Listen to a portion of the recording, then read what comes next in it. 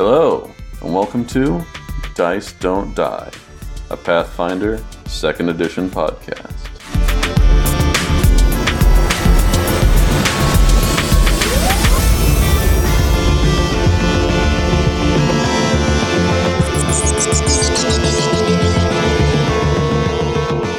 Hello, and welcome back to Dice Don't Die's Deep Dive. Tonight, we're continuing our character class discussions with the bad guy bashing, street fight starting, and everyone's favorite drunk tavern brawler, the Fighter.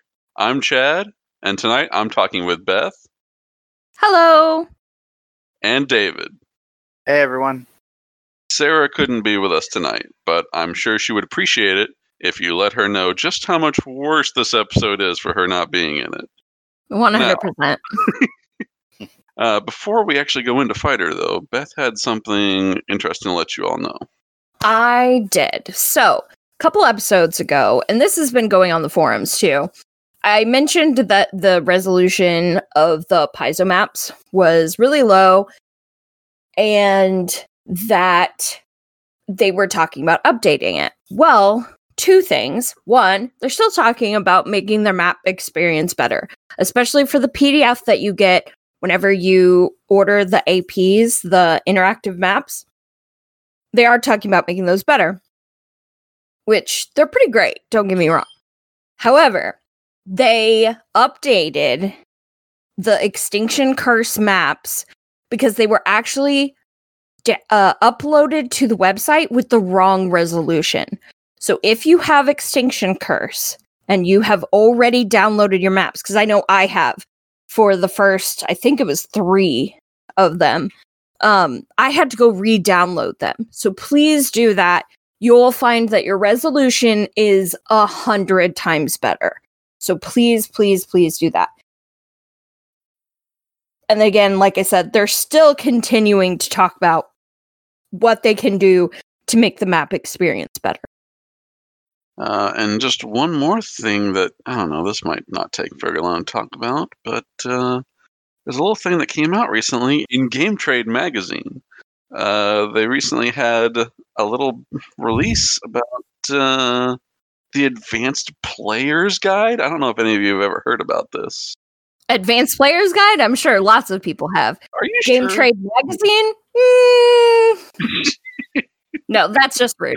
Game Trade magazine is a industry trade magazine that's very well known, and they do have a few articles such like this expose on the Advanced Player's Guide for new releases of big games. You will also find that there are a bunch of things for new board games coming out.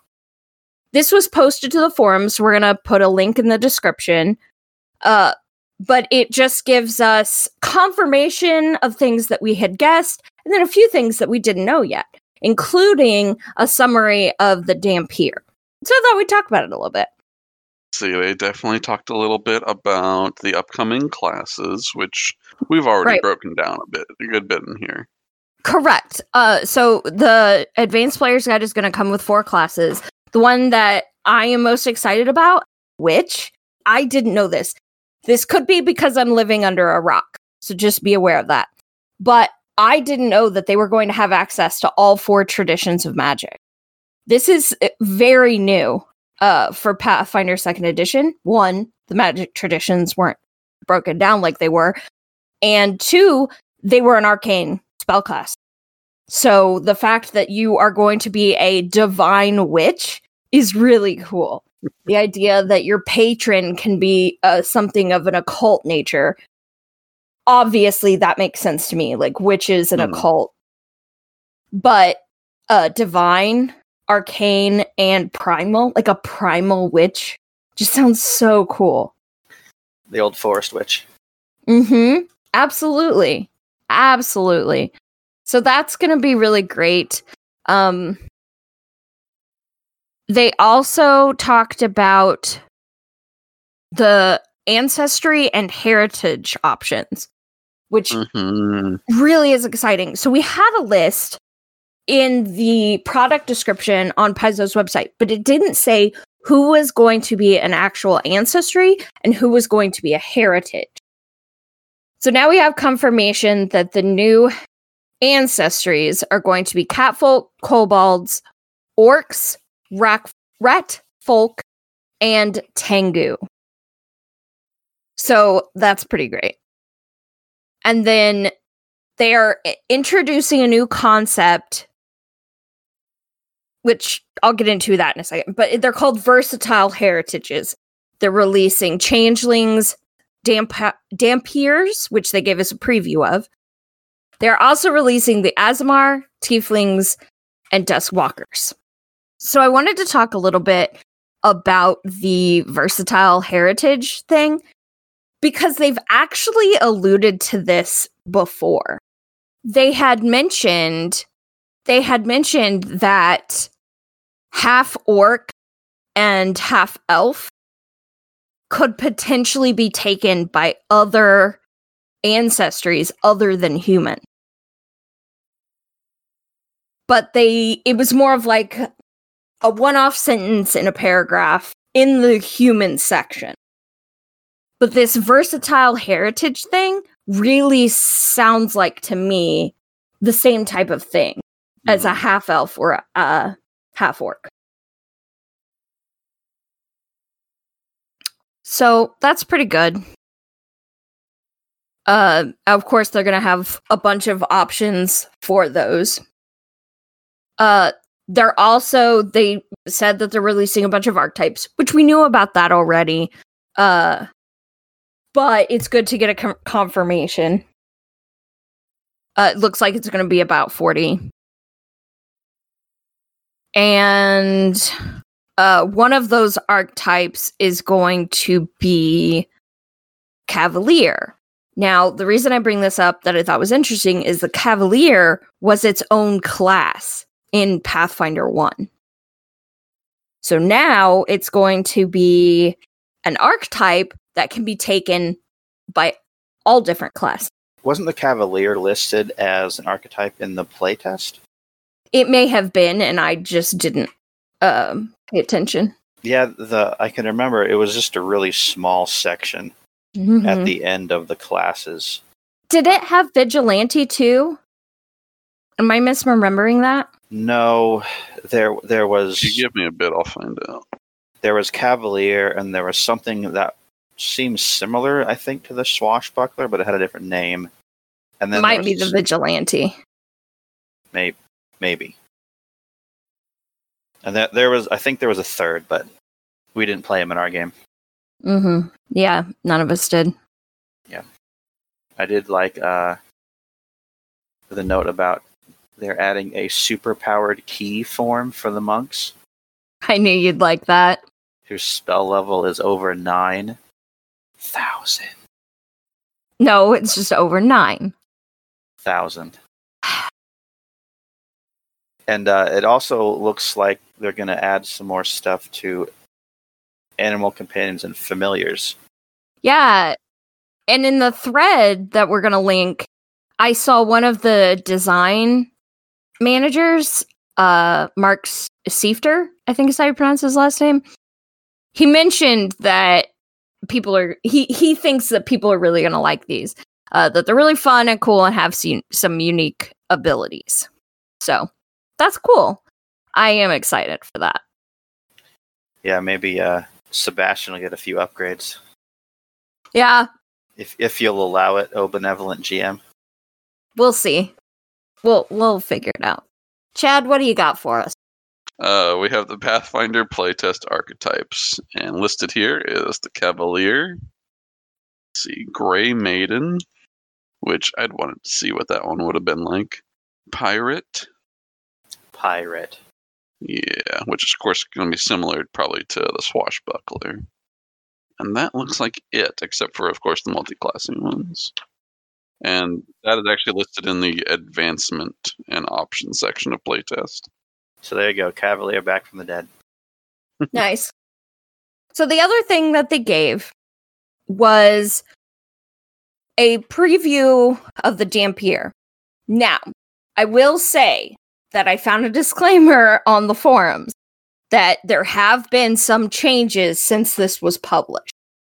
So this is not 100% how it's going to be in the Advanced Player's Guide. Please tell me they have new artwork for it. So that's the first thing that we wanted to talk about. It is not my favorite piece of artwork. It's not horrible. It's not the No. worst thing I've ever seen. So it is a person who looks like a statue. Everything about them is white. Their skin, their eyes, their hair, everything.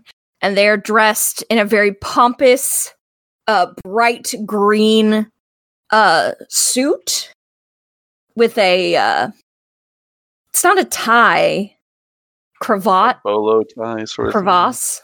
I don't know. Whatever it is, it looks stupid. I hate it. I don't like it at all. But he definitely looks like a scholarly fellow. thing. Yes. He looks like he's going to tell you to go sit in timeout. Yeah, it kind of does. But it gives us a little bit about the history of the Dhampirs. Sort of how they integrate with society. These are generalizations. Obviously, you play your character how you want. But then the interesting part that I thought was they gave us a list of feats. And there are some pretty tasty options. Chad, I know you had a favorite. I mean, this is a fairly late level one, but let's see. Form of the bat. You can just transform into a harmless bat. But I freaking love that stuff. Come on. I get to be a part druid right then and there. Come on. 13th level. That's the only bad part. But get to turn into a bat. That's pretty great. That is pretty great. Another one, level 1 feat, is that you get a bite attack. So, that's kind of cool. And then the 5th level feat that I really liked was Enthralling Allure, which allows you to cast a charm at once per day. Once per day as a 1st level divine innate spell. 9th level night magic. You can use the gain animal form, which only works to turn you into a wolf. But that's pretty great. You can also turn into an obscuring mist. So that's pretty great too. Guys, I just want to change into things. Yeah. I just want to change into other things. That is pretty cool though. So like if you took that at 9th level and then took Form of the Bat at 13th level, like you can turn into a wolf, then you can turn into mist, and then you can turn into a bat. The advantage of the heck out of your enemies. Right. The advantage of the Form of the Bat is that it is a one action spell. Ooh, that's nice. So like you need to get rid of the heck out of there. You need to get away, and you need to get away fast. I'm out. Mm-hmm. Of course, the obscuring mist could also kind of do that, couldn't it? I think that's more than one. Let's look up how many actions that is. Yeah. No, it's 3. Oh. Okay, Yeah. no, bat form is way better. But anyway, yeah, it looks really good. We'll definitely put a link in the description. Go check it out. The artwork that they include is really great. I really love the shield maiden that they have on the first page of the expose. Like, she looks so cool and so, like, ass-kicking. That's the only way I can come up with it. Dude, that's the way I was going to describe the tiefling on the second page of that article. See, that tiefling will leave you in the street, like, bleeding to death. Yes. The shield maiden will just freaking kick your butt anywhere. It's true, though. It's absolutely true. So, yeah, it's pretty exciting. I'm really happy. I can't wait till June. Same. I'm positive there's a lot of reasons that a lot of us can't wait till June. Oh, okay, fair. That's not what this podcast is about. Yeah. Sorry, guys. Had to bring real life into this. How rude. Way to go, Beth. Ugh. Also, just want to note, I'm looking forward to some Tengu. All right, Like that I Tengu want to see action. some Tengu. Now, you had actually mentioned something that there's a race in D&D that's very similar, right? They have the Kinku, which is basically a raven human person. A Mhm.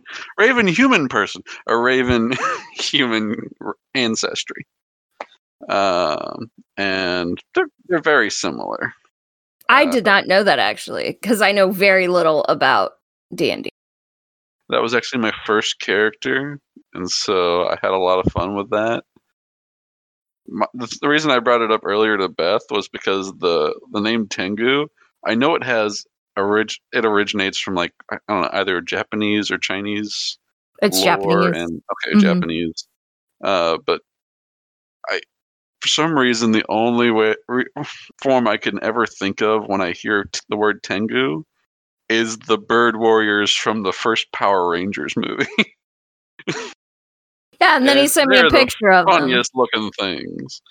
And I can't take them seriously after that. I cannot. I'm sorry, guys. That's a callback. Wow. It is. Aging yourself a little bit. I don't care. No, I remember watching that on, cable television back in the day. I think I watched that in the theaters. Wow. I can admit it. Oh, the 90s. Well, anyway, why don't we get away from that horrific image to talk about the fighter? An even more horrific image. No. Oh, they're I'm that sorry. bad. They're very bland. Oh, jeez. So, let's talk about the class fantasy of a fighter, guys. Sorry. Hold on. I pick up stick. I want hit. I want hit stuff. I will crush. Oh, jeez. How's that? That was good. Very good. I think that's our historical context. We did it, guys. We did the entire episode. Fighter. Play it sometime. Pick up a stick and hit stuff in your own game. Fighter is one of those things that gets, I think, a bad rap because that's what you think of, right? Hit things hard. You hit things good. I'm proud of you. Like, that's it. Did it. And so, like, when we're talking about historical context of a fighter, that's literally everybody. Like, everyone had fighters. And I think that one of the things that I always think about is World of Warcraft. Actually, there's my fantasy for it. Every race in World of Warcraft gets access to warrior. All of them. Because everybody has them. Everybody has the ability to pick up a weapon and a shield and bash things. And if they didn't know they had that ability, they'll find out. Trust me, they'll figure it out. But I also think that when we're talking about sort of the fantasy of a class, this is something that's really easy entry, right? Like, you pick up sword, pick up shield.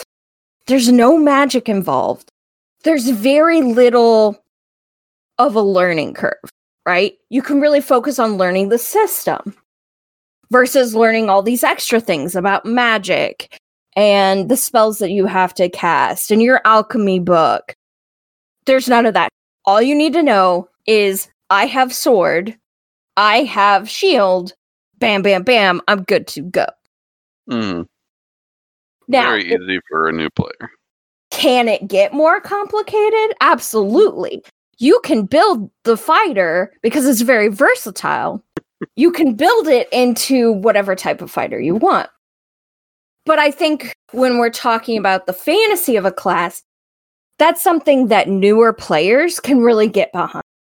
I can do this without learning a ton of extra stuff. Yeah, and it makes for creation of pretty easy backstory as well, because you don't need to have anything special. You can come from a farm, come from a city. Your parents could be alive, they could be dead. It doesn't matter. You wanted to join the guard. You wanted to go off on an adventure, and you bought a sword and some leather armor. Suddenly you became Luke Skywalker. Would Luke Skywalker be considered a fighter? I mean, why not? He was a farmer, and he learned to swing a stick, a glowing stick, but he learned to swing a stick. Eventually, he learned more magic stuff, but it was initially he multi-classed. swinging a stick.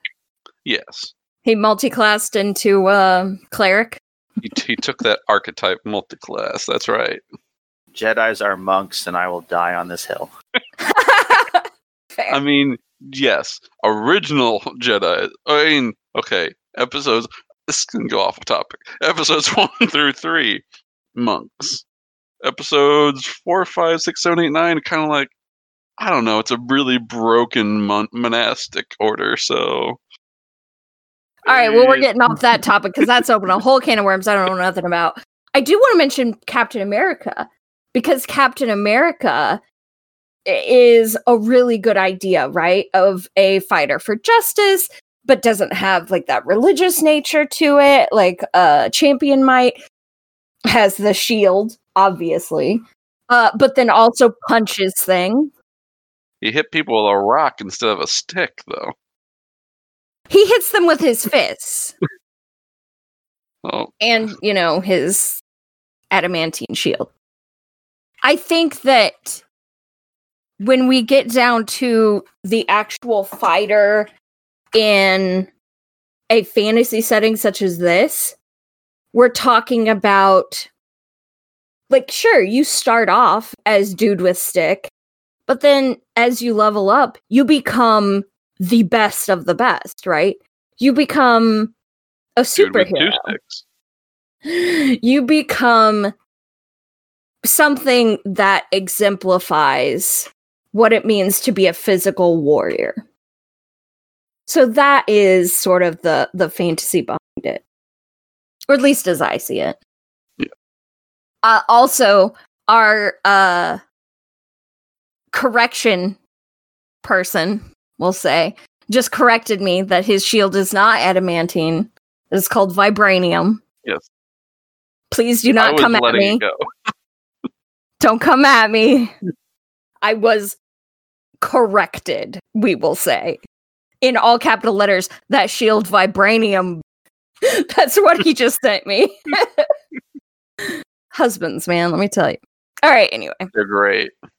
I also wanted to bring up, which this is a very similar thing to Captain America, but in Overwatch, you have Soldier 76, right? This idea of, is he kind of basic? Maybe. But he is the best at what he does. And so that idea of a fighter being, okay, yeah, do I hit things? Sure. But I hit them the best. And Although, with any weapon. Soldier 76 uses a gun, though, right? He does. So that's more of a ranger, right? No. He's definitely a soldier. He's definitely a fighter. He's a soldier, but... No, he's a fighter. Rangers can be soldiers. He's not a ranger. He's definitely a fighter. Okay. I'll fight that. So let's get picking up her stick. Yeah, you're right. Let's get down into the nitty-gritty. What in Pathfinder 2 do fighters get that makes them special boys? So one of the things that kind of jumped out at me was they are the only class that is trained in advanced weapons. What exactly would be advanced weaponry? there are certain like specialty weapons that are considered that. Let me get a list of them. Like, would goblin weapons be that sort of thing for They might someone be. who's not a goblin? Yeah. Now, Chad's, well, mostly correct. Does the Dwarven War Axe, the Gnome Flick Mace, the Orc Neck Splitter, and those all have some sort of a ancestry trait. And then, but Sure. then there's the Sawtooth Saber, which Mhm. doesn't. And I'm sure as more books get released, more are going to be added to that advanced weapon list. Did Gods and Magic have any new weapons like that? I was just going to ask about the bladed scarf. Oh yeah, I forgot about that. No, it's considered just a martial weapon. So that's pretty cool. But yeah, in addition to simply being trained in advanced weapons, I think they're the only class that starts from first level being expert, having expert proficiency in simple, martial, and unarmed attacks. Mm-hmm. They are. So automatically they're getting a higher bonus to hit. They're going to take that stick and they're going to hit you with it. They're gonna have an easier time hitting you with it. It's true. That's good. So you can be a strength or dex. So with your feat options, you're able to kind of pick what type of fighter you want to be and focus on, your weapon groups. They also get my absolute favorite ability of all, which is attack of opportunity. And then, of course, they also get shield block for those that are wield shields. But attack of opportunity, everyone else who even has access to it has to take a feat to get it, I do believe. Mm-hmm. Ooh, Let me check the barbarian. The barbarian doesn't get it naturally, right? No. I don't think so. Let me just triple check. I know the champion has to choose it as a feat. Because Sunny did not choose to go with it. Poor Sunny. Nope. No, everyone else has to take a feat. But fighters just get it. They're just like, oh, you're going to walk away from me? No, I'm not. I'm going to hit you in the back of the head. Bonk. Attack of opportunity is something I still think about when I'm planning out like strats in a combat. Uh-huh. Like, it seriously has me. The fact that it's not like as much of a thing in Pathfinder 2 to this day throws me for a loop. And we've been playing for how many months? Almost a year. If you're not even counting playtest time. Oh, wow. And I still get tripped up about that, where I'm like, oh, I don't want to move. They're going to attack me. I better take a step action right here. Gotta take my Instead of a step stride. first. I've Yeah. managed to break myself of that somehow. Yeah, But you're that has lucky. unfortunately led to problems when I'm playing D&D and everyone has attack of opportunity. And I forget. Yeah. So other than that, the only really thing that they get sort of special is the weapon mastery. So weapon mastery is something where you pick a group of weapons and you're like, okay, everything in that group I'm going to get better with. So if it's a simpler martial, Mhm. you're going to now be a master. Where if it's an advanced, you're now an expert with that. You also get access to the critical specialization. So this all happens at level 5. Everyone else has to take a feat to do that. Was it a group as in simple and martial weapons?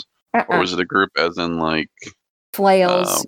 flails and pole arms? Yeah, that kind of. Okay.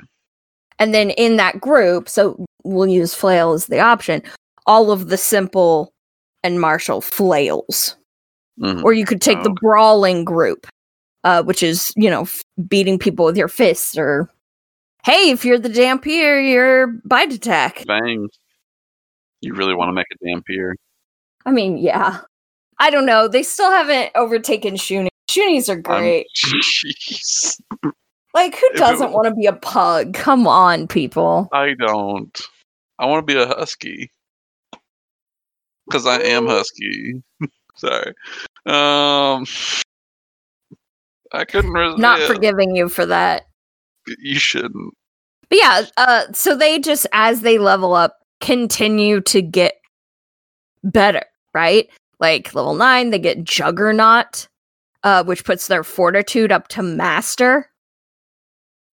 And then at level 19, so their capstone of ability, Versatile Legend. You're a fighter, you're literally a legend. Your proficiency for simple, martial, and unarmed attacks becomes legendary, and advanced is increased to master. So, pretty great. You become an anime character at that point. Like, let's be real here. Become a legendary, yeah. At that point, they're punching just as well as a monk.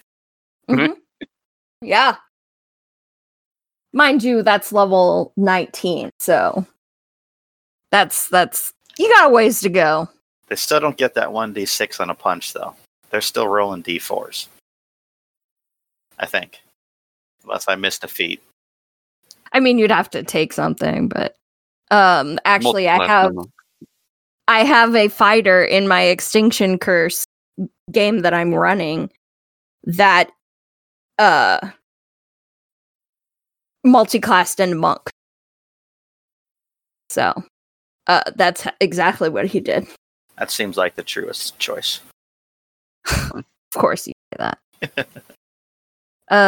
They also, I don't think we've talked about bravery.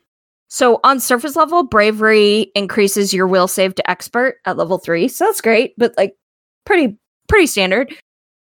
But you also get when you roll success on a fear effect, it becomes a critical success instead. And then if you fail, say you get frightened 2, no you don't. You only have frightened 1. You get to reduce that frightened condition by 1. Super And that's great. pretty great. So, like, you are literally the best at fighting.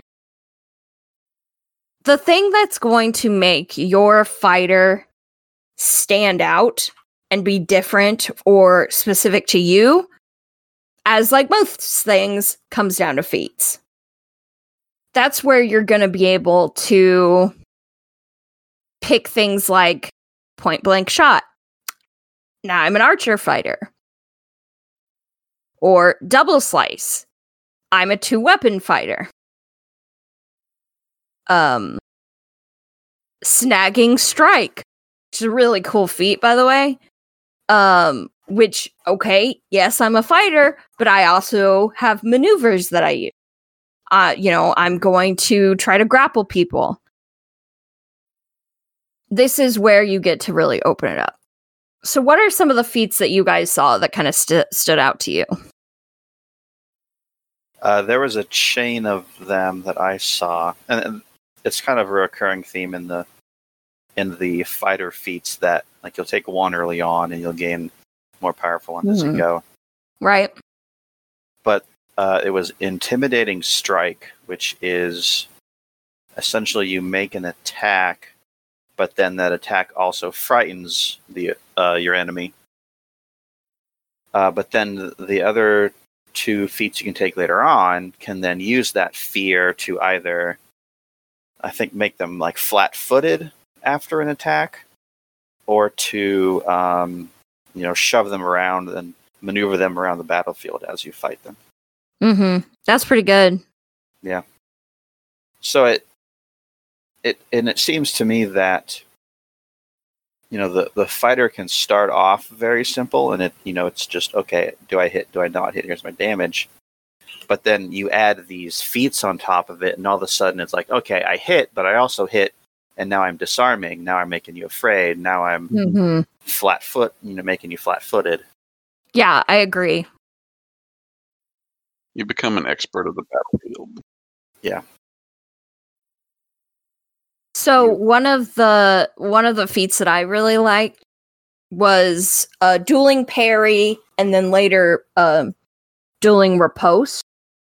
So with dueling parry, you essentially have a shield, but it's your weapon. So whenever you take an action, it's one action cost. It's kind of like raising your shield, right? You get a +2 bonus to your AC. But then later, when you get access to riposte, you get a reaction that allows you to strike. So you make a melee strike, or you can attempt to disarm them. So that's pretty great. Of like, you can't hit me. It makes me feel a fencer, right? Yeah. So that's pretty great, and that's something that's specific to fighter. For me, it's double slice, but the reason why I love this so much, I love dual wielding. I love the idea of dual wielding. Mm-hmm. And to me, it's interesting how double slice kind of it's almost a counterpoint to actually the Rangers feat Twin Takedown. With Twin Takedown, you get to use one action to make 2 attacks. The second one takes the attack penalty in that. Mm-hmm. With double slice from fighter, it takes 2 actions, but neither one of those will take the attack penalty at the end. So you could it's using whatever your current one is. Yes.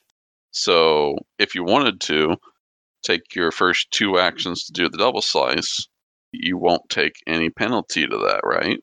Mm-hmm. And then you could use your third action to either raise a shield or then go crazy and go for a third attack. But at that point, it would be at the third attack penalty.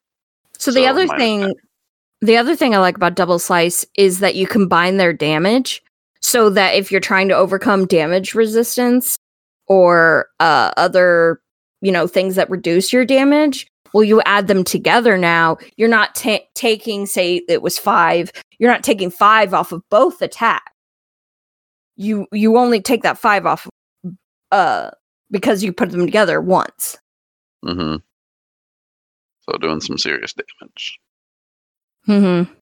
Now, it will say that if the second strike is made with a weapon that doesn't have the agile trait, it does take a -2. So just make sure that you have agile weapons, and then you're fine.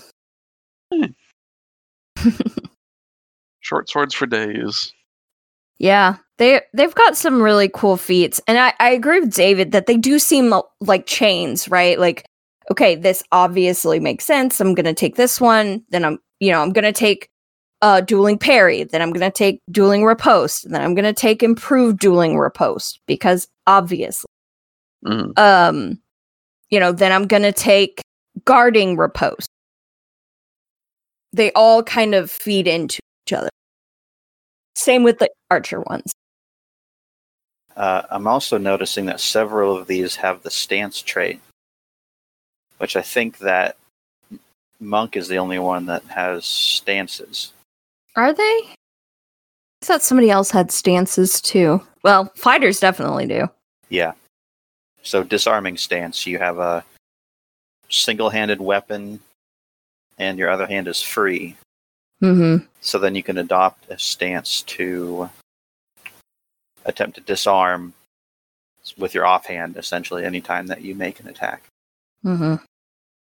Yeah, the stances for fighters and monks are pretty cool. And in each, they kind of have different feels to them, right? The stances that they have access to. Well, definitely.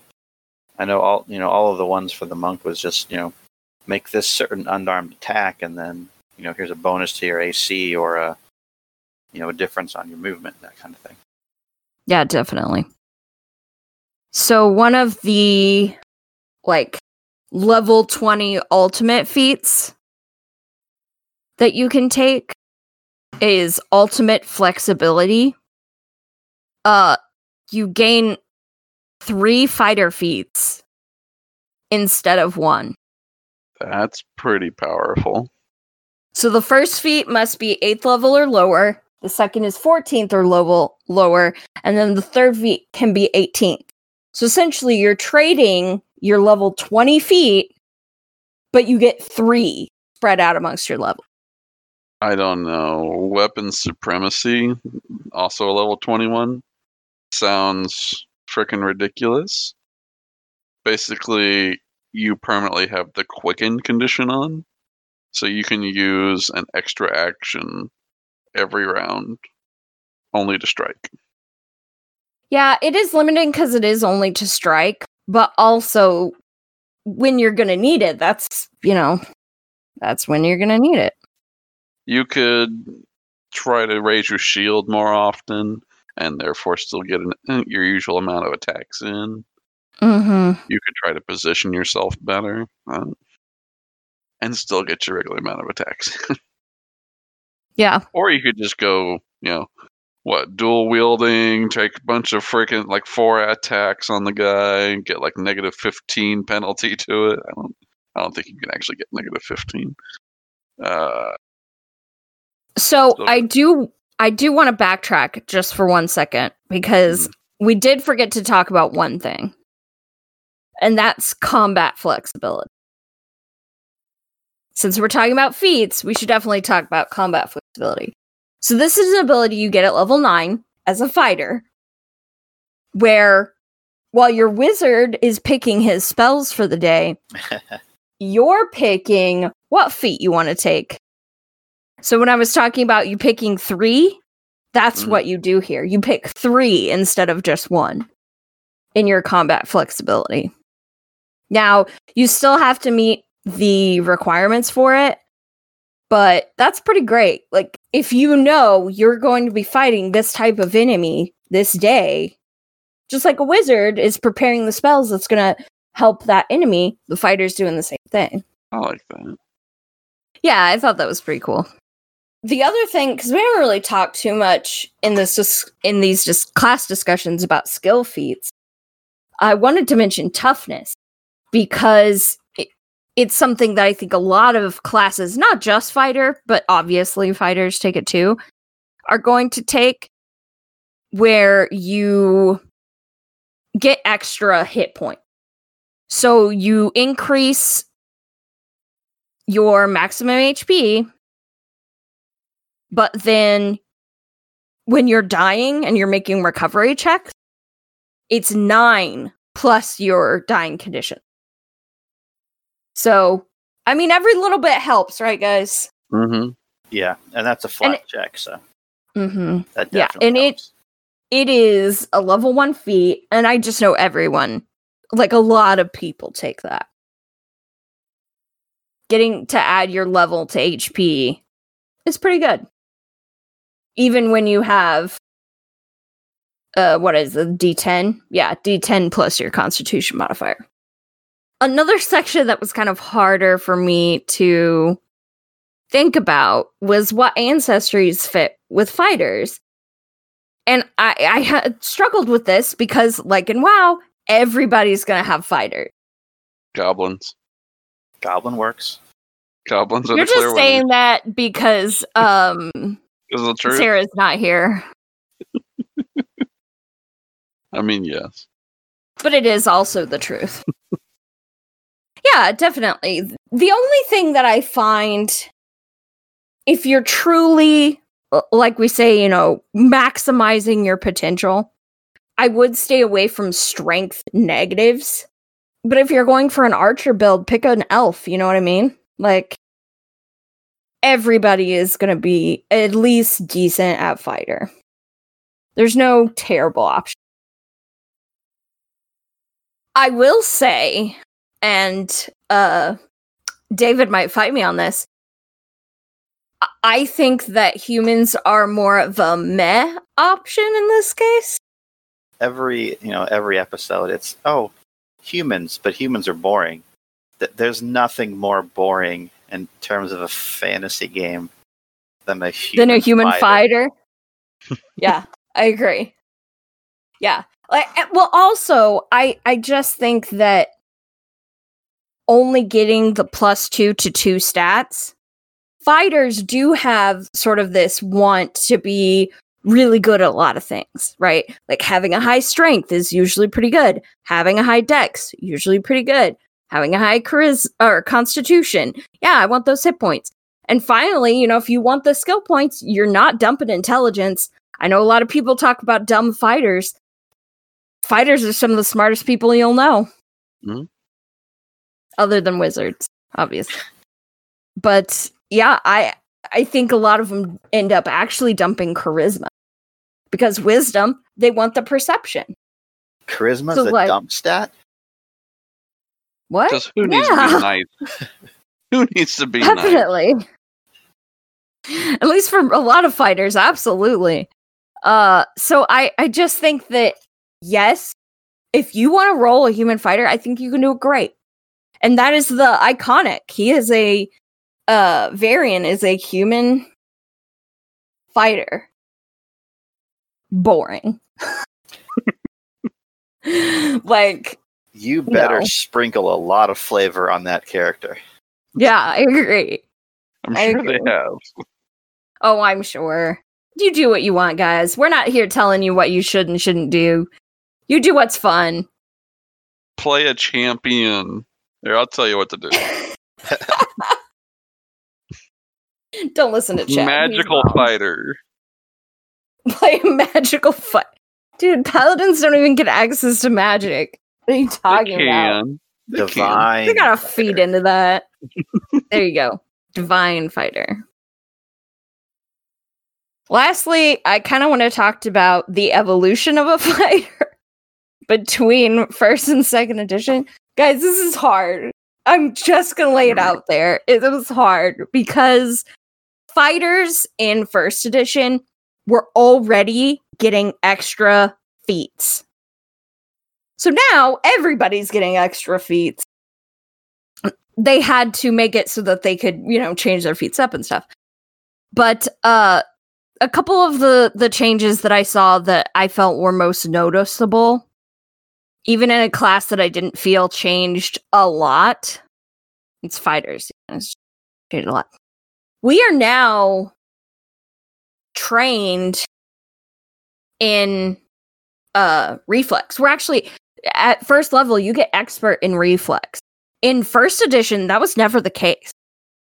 You had a good fortitude save, then you had a bad reflex and a bad will save. So I'm actually excited to see that fighters are expert in both fortitude and reflex now. That makes me happy. They also, instead of just getting weapon training, they became really good at wearing armor. So they still kind of have that. It's not called armor training, but your proficiency in armor does go up as you level. And then, like I mentioned, a lot of those feat trees that you have in first edition, they've been renamed. And I would say that they're not as intense. You got some feat trees in first edition that were really long. None of them here, at least not yet, are, well, you have to take this and you have to take it at that level, or you aren't going to be able to take the next feat at level, 6 or whatever. There's a lot more flexibility even within those feat trees that we're talking about. But they've just always been feat focused from first edition to second. When you're changing over to a system that's pretty focused on feats anyway, you're fine. It's a good introductory class, even if you're experienced in Pathfinder 1. Yeah, I agree. Anything else you guys want to say about the fighter? Play a champion. No, play a fighter. Play a monk. Look. Oh my gosh. So in a game that I'm running right now, I have 2 fighters. One of them is a human fighter. I'm just now realizing that. He's definitely going to listen to this episode too. Pudge. No, actually, I will say, this is an extinction curse. He built a strong man. Mm-hmm. Okay. So, like, okay. I'm okay. Like, that's enough creativity for. He's not boring, and also he wants to change to monk. But my other fighter is kind of built themselves up to be almost a rogue, I would say. They definitely use that dueling parry a lot. That's why I wanted to bring that up. Oh, you're also a human fighter? Oh, my husband is also playing a human fighter. Guys, I don't know what to tell you. This isn't boding well. Oh. No. Oh my. He is it's a really fun group, and so it works. But again, you do what you want. You know what I mean? Yeah. Like, you want to play a human fighter? I got 2 of them. Like, you do what you want, guys. Build the concept you want. Sometimes you got to hit stuff with a stick. It's it's just how it is. It's just how it is. All right, so in order to kind of round out our discussion on fighters, I want to talk about magic gear and loot. And this is definitely not because I got stuff wrong in a recent episode of our playthrough of Ages of Ashes. Never. Definitely not because I messed that up. Impossible. It went to Pathfinder 1 rules and not Pathfinder 2. Nope. Definitely I knew what I was talking. How dare someone speak against you in such manner? Exactly. We will strike them down. Don't worry, guys. I got corrected. But yeah, no, that's exactly what happened. So, weapons and magic weapons work just a little bit differently than they used to. And so I thought we'd talk about it. If you insist. I wanted to first mention a pain point from the playtest, which is how you invest in magical arms and armor, and what happened to Resonance. Resonance? Oof. That's a callback. Right?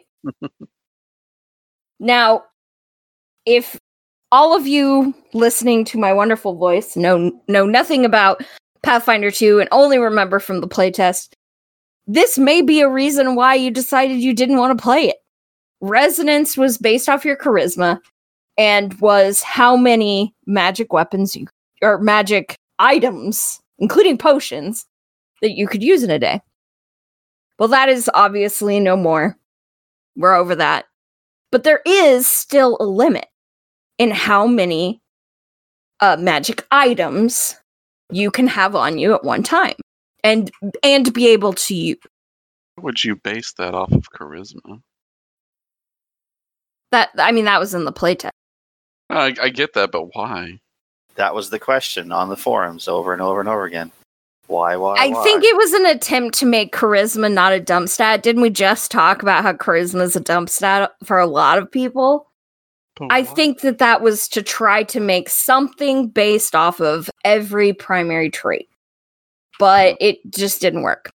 So, if your magic item has the invested trait, you can only have 10 invested each day. To be honest, this is not going to come up until you're in the higher levels of play. And even then, I think that it's going to be pretty rare. But just understand, you get 10 invested items. That's it. No more. And it's not based off of anything. So, in order to sort of activate an item that is invested, a lot of times you'll see things that have the activate trigger on it. So this could be a auditory command. This could be like a mental command, like envisioning, okay, I need this item to do this thing now. It could be an interact action, or it could be, in some cases, like casting a spell. Yeah, I think the Hand of the Mage that we had picked up has both the envision and interact. So it seemed to sort of mirror like the somatic and verbal that you'd have if you were casting the spell. Mm-hmm. But it had both of those types of actions attached to the casting of that spell. Nice. Yeah. And how many times can you activate it in a day? There's no limit, as far as I know. It's just Mage Hand. So Mage Hand's just a simple tool type thing. So, is it a cantrip? Yeah. Yeah. That's probably why.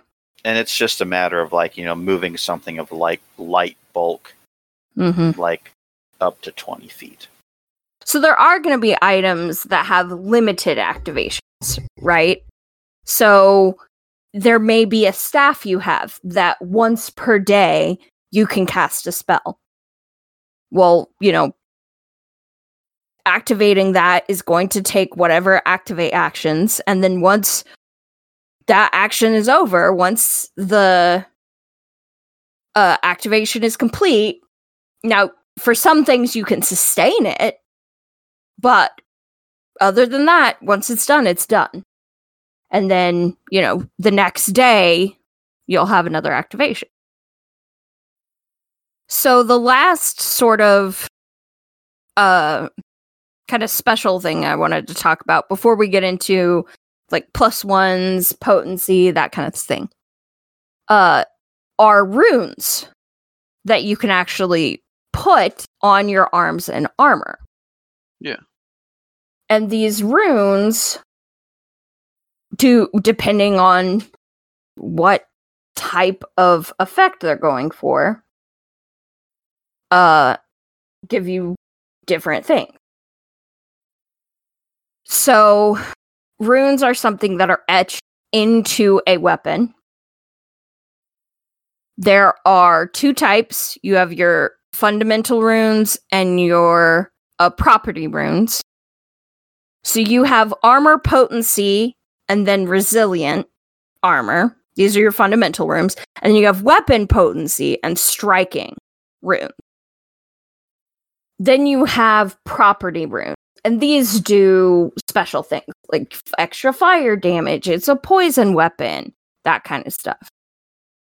But potency is going to give you your item bonus to attack rolls, right? Mm-hmm. It's going to increase your AC. It's going to determine the number of property runes you can even have. And when you see something that's a +1 weapon or a +1 armor, that +1 is its potency rune. And this is what I had gotten wrong, was because I thought, oh yeah, that adds to damage too. No, it doesn't. That's striking. When you have a +1 striking weapon, you get a +1 to your attack rolls, but then your damage isn't just increased by 1. No, it increases by 1 damage die. So that was something I had to learn. I was very bad about that. Oh, and then that +1 to damage and, +2 and 3 as it goes up. That was also how it worked in 5e, I believe. Mm-hmm. Yeah, this is very different to how I've dealt with it in other role-playing games. Not bad, just different. And so, whenever, I'm not sure about something, I should just take the time and look it up. I do like some of the property runes that you can put on things. Like, sure, you have flaming, frost, and shock, like things you've always been able to. But there's a property rune you can put on there called Bloodbane. Let me send this to you guys because I just saw this. This is really cool. So when you put this, it specifically is etched onto Dwarven clan daggers. And when you do this, whatever is an ancestral enemy of the clan of dwarves, they take persistent bleed damage. That's a fun effect. Yeah. Now you can also get this in a greater effect. A lot of the property runes have like their normal. Sometimes they'll even have a lesser version, and then they'll have the greater effect. And just in order to get that cast, 1, you have to be of the appropriate level, and 2, you have to be able to pay. So, in terms of a few other magical equipments, was there anything else you guys wanted to say about magic arms and armor? Did I miss anything? I just had a couple of the runes that I liked, beyond just the fire and lightning damage. Yeah. So there's the weapon property rune shifting. You can use an interact action, and you can essentially change the form of that melee weapon into another weapon that requires the same number of hands to hold. Mm-hmm. So I think you could, switch it between something that would be like a D4 if it's more useful in one situation, or a D6 damage die weapon if you're looking for damage output. I could see a fighter doing that.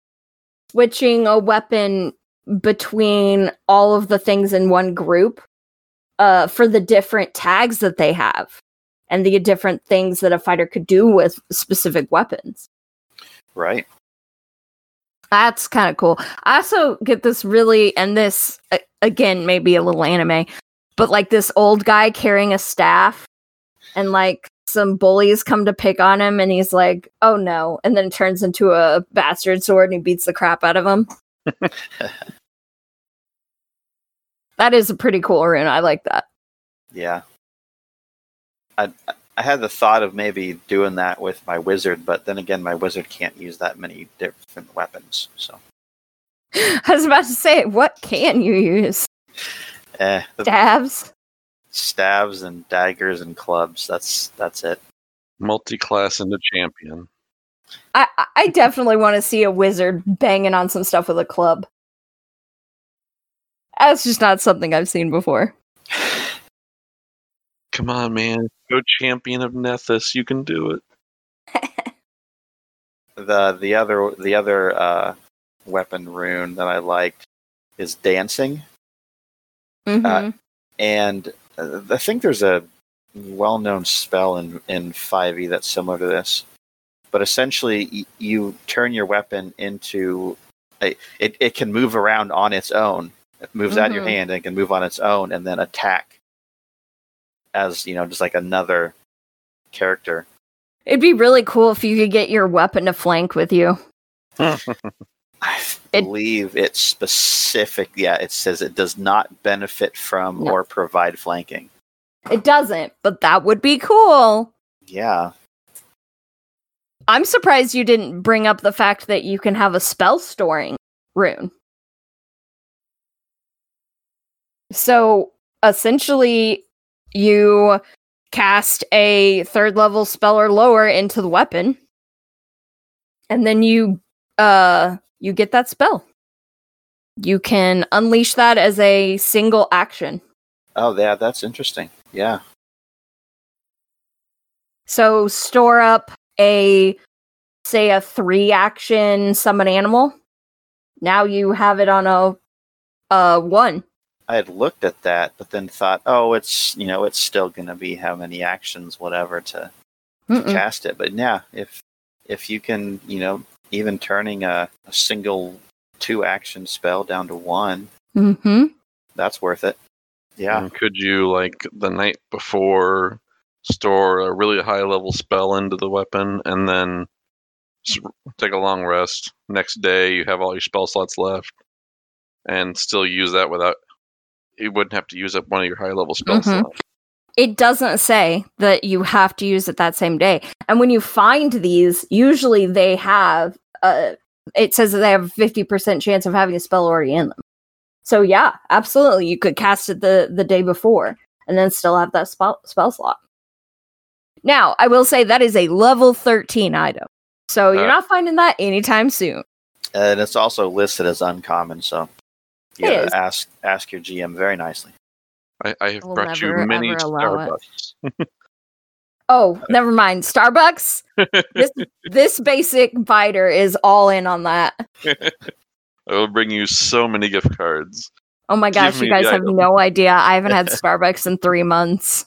Oh. It made me real sad. I want me some lemon loaf. All right, anyway. See, I'm that way about the local ramen place. Like, I just want some freaking spicy tonkatsu. I'm dying here. Are you talking about Boru? No, I'm talking about Ayama ramen. So Boru does road takeout now, and so all you have to just drive there and they'll pick it up. Or you pick it up. That ramen is so good. Oh my gosh, so good. But that's a bit of a drive for you all. And off topic. Jasmine Pavilion opened back up, so we've been pretty happy picking up Chinese. There's no good Chinese places around me. All right, anyway, well, now I'm sad. So there are a couple of other equipment items that are magical in nature, but aren't runes, right? And there aren't, just a leather armor with a cool rune on it. Mm-hmm. And that would be talismans. And then we're also going to talk about wands and scrolls. So talismans are something that are new to Pathfinder 2. So that's really cool. And if you follow our playthrough of Age of Ashes, we've talked about finding a few of these talismans before. But these are items that are actually affixed to your armor, but aren't removable. Or arms or armor. So like in Age of Ashes, we found an owlbear claw. I think. Yes. I think we did at some point. I may be getting confused with a different game, so correct me if I'm wrong on Facebook. But you affix it to a weapon, but it is also consumable. So the moment that you use it, it's now just a decorative item. Same with the monkey pen that Jesse found. So that's something that you affix to your armor, but as soon as you've used it once, it's consumed. You don't have that anymore. So there are talismans that are like higher level, but they're all going to be consumable items. Are they all single use, or are some of them more like I think you so. get 3 or 4 uses? No, I think they're all single-use items. I haven't come across one yet that's multiple. I mean, it says it in the description as a general case that they're all single-use items. Mm-hmm. Now, in later books, there may be a special case, but for right now, that's how they are. But this allows you to have something that will give you a special effect, but isn't overwhelmingly expensive. Because that's the thing about runes, right? That you put on a weapon. They're pretty pricey. Where these talismans are relatively cheap. The most expensive one, which you can't even get until level 17, is 2,000 gold pieces. Well, at level 17, you're rolling in money, right?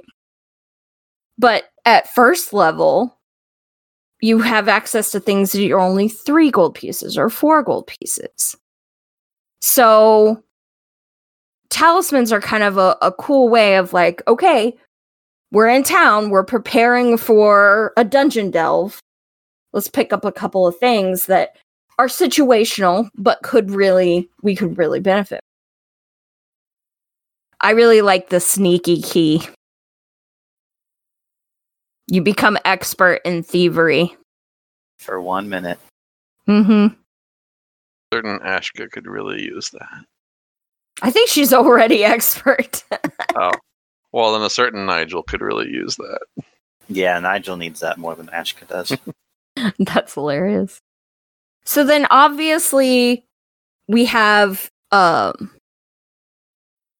wands and scrolls. These are again one-use items. Scrolls are typically one-use items that you cast off of, a spell maybe you don't have access to. You can cast it from a scroll. And then wands usually have charges. So, kind of in between a one-use talisman and a permanent rune. And now would be a wand. Scrolls, you have to have the spell on your own spell list, right? In order to cast it, yes. It has to be on your spell list. What about wands, though? No, you can just cast them. Sweet. There you go. Easy way. Now, it is a once a day cast, but again, it doesn't have charges. Yeah. And aren't you able, I could be mixing things up, aren't you able to recharge those charges, like during a long rest? You don't have to, because it doesn't have charges. I was wrong about that. You cast it once a day, and like that spell is good. Huh. Now you can overcharge a wand. You have to make a DC 10 flat check. It either becomes broken or destroyed. I want it to become broken or destroyed. Yeah. That stinks. All right. Well, don't overcharge your wand. That's one way for your fighter to multi-class into wizard. Just give him a wand. Don't overcharge, avoid your warranty. Yeah, and they're reasonably cheap. So finally, we have one of what I think is the coolest. Now, this was added in the World Guide, and I imagine we're going to get some new stuff on this too. But you can have magic tattoos. So the one in the World Guide is specifically a divine tattoo. A blessed tattoo. So you can activate the tattoo when you are attempting a saving throw against a demon ability. You can also, or it's triggered when that happens. You can also use it to gain the effect of protection against evil. So I really am hoping that they come out with more spell tattoos, because that is just cool. Must. And Tattooed Sorcerer was an archetype from first edition that I really liked. Like, would they just tattoo spells onto their skin and then, hey, activate this tattoo and fireball? Yeah, kinda. I love that. Yeah. Obviously, the Game Master Guide had additional rules for the creation of magic weapons. One of the things that I've been playing around with is relics. Relics are really cool. And they kind of level up as you level up. So that's neat. You can also get intelligent weapons and cursed weapons. David had the idea of an intelligent weapon that I also think is cursed. You know what? Intelligent, cursed, it just depends how you feel about it. Mm-hmm. So picture this. It's a sword that feels bad for injuring creatures and is constantly apologizing for it. Oh no, I'm so sorry I stabbed you. Are you bleeding? We need a medic over here. I'm so sorry. I hate it, and no. Give it to Sunny. Give it to Sunny. We'll have two characters apologizing at the same time. Bad character. No. just absolutely hate it. That's physical scars on your enemy and also emotional and mental scars. Why is both this warrior and their weapon apologizing after they stabbed? Oh my gosh. Now, Hate it. I feel like the bad one.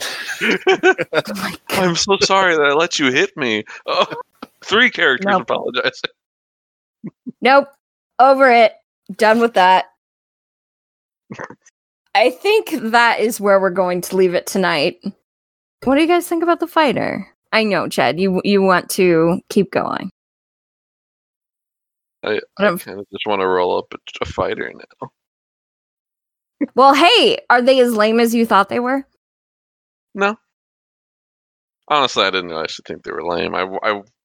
They're boring, but not lame. They're not boring.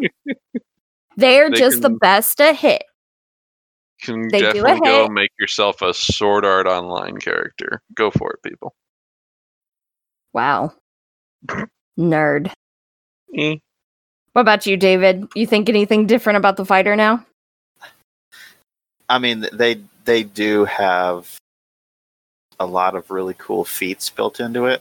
It's like you can really customize and make an interesting fighter, but you're still just a person with a weapon. Which, I mean, sure, it's completely viable in any fantasy-based system, but you could also have magic. Play a monk? Yeah, you can play a monk. They're way cooler. Punch. You can punch stuff and use weapons and cast key spells. Oh my gosh. You guys. I think the fighter is very versatile, and I think that is its strength, because it is not only able to... I mean, rogues are more versatile off the field. That's where their strength is. But on the field, that's where the fighter is versatile. They can choose all sorts of different paths to take there. And that's very useful for a team. Mm-hmm. But beyond the battlefield, it's just... eh. So go roll up a fighter. It's super exciting. Especially a human fighter. Oh, jeez. What? You guys are just hating human fighters. That's what's happening. It's just hate. Hate. Thanks for listening, guys. And if you liked what you listened to today, please actually go try out a fighter. I'm sure that they're actually interesting for other people to play. And as always, remember, dice don't die. But fighter characters do.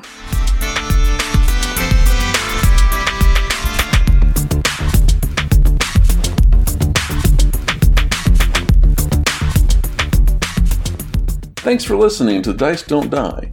Hey, if you like what we do, please visit us on Facebook, Twitter, and Instagram at Dice Don't Die, or email us at dicedon'tdiepod@gmail.com. The intro and outro song, Crunk Night, were created by Kevin MacLeod. More of his work, and the work of many others, can be found royalty-free at filmmusic.io. Thanks again for listening, and we'll see you on the next adventure.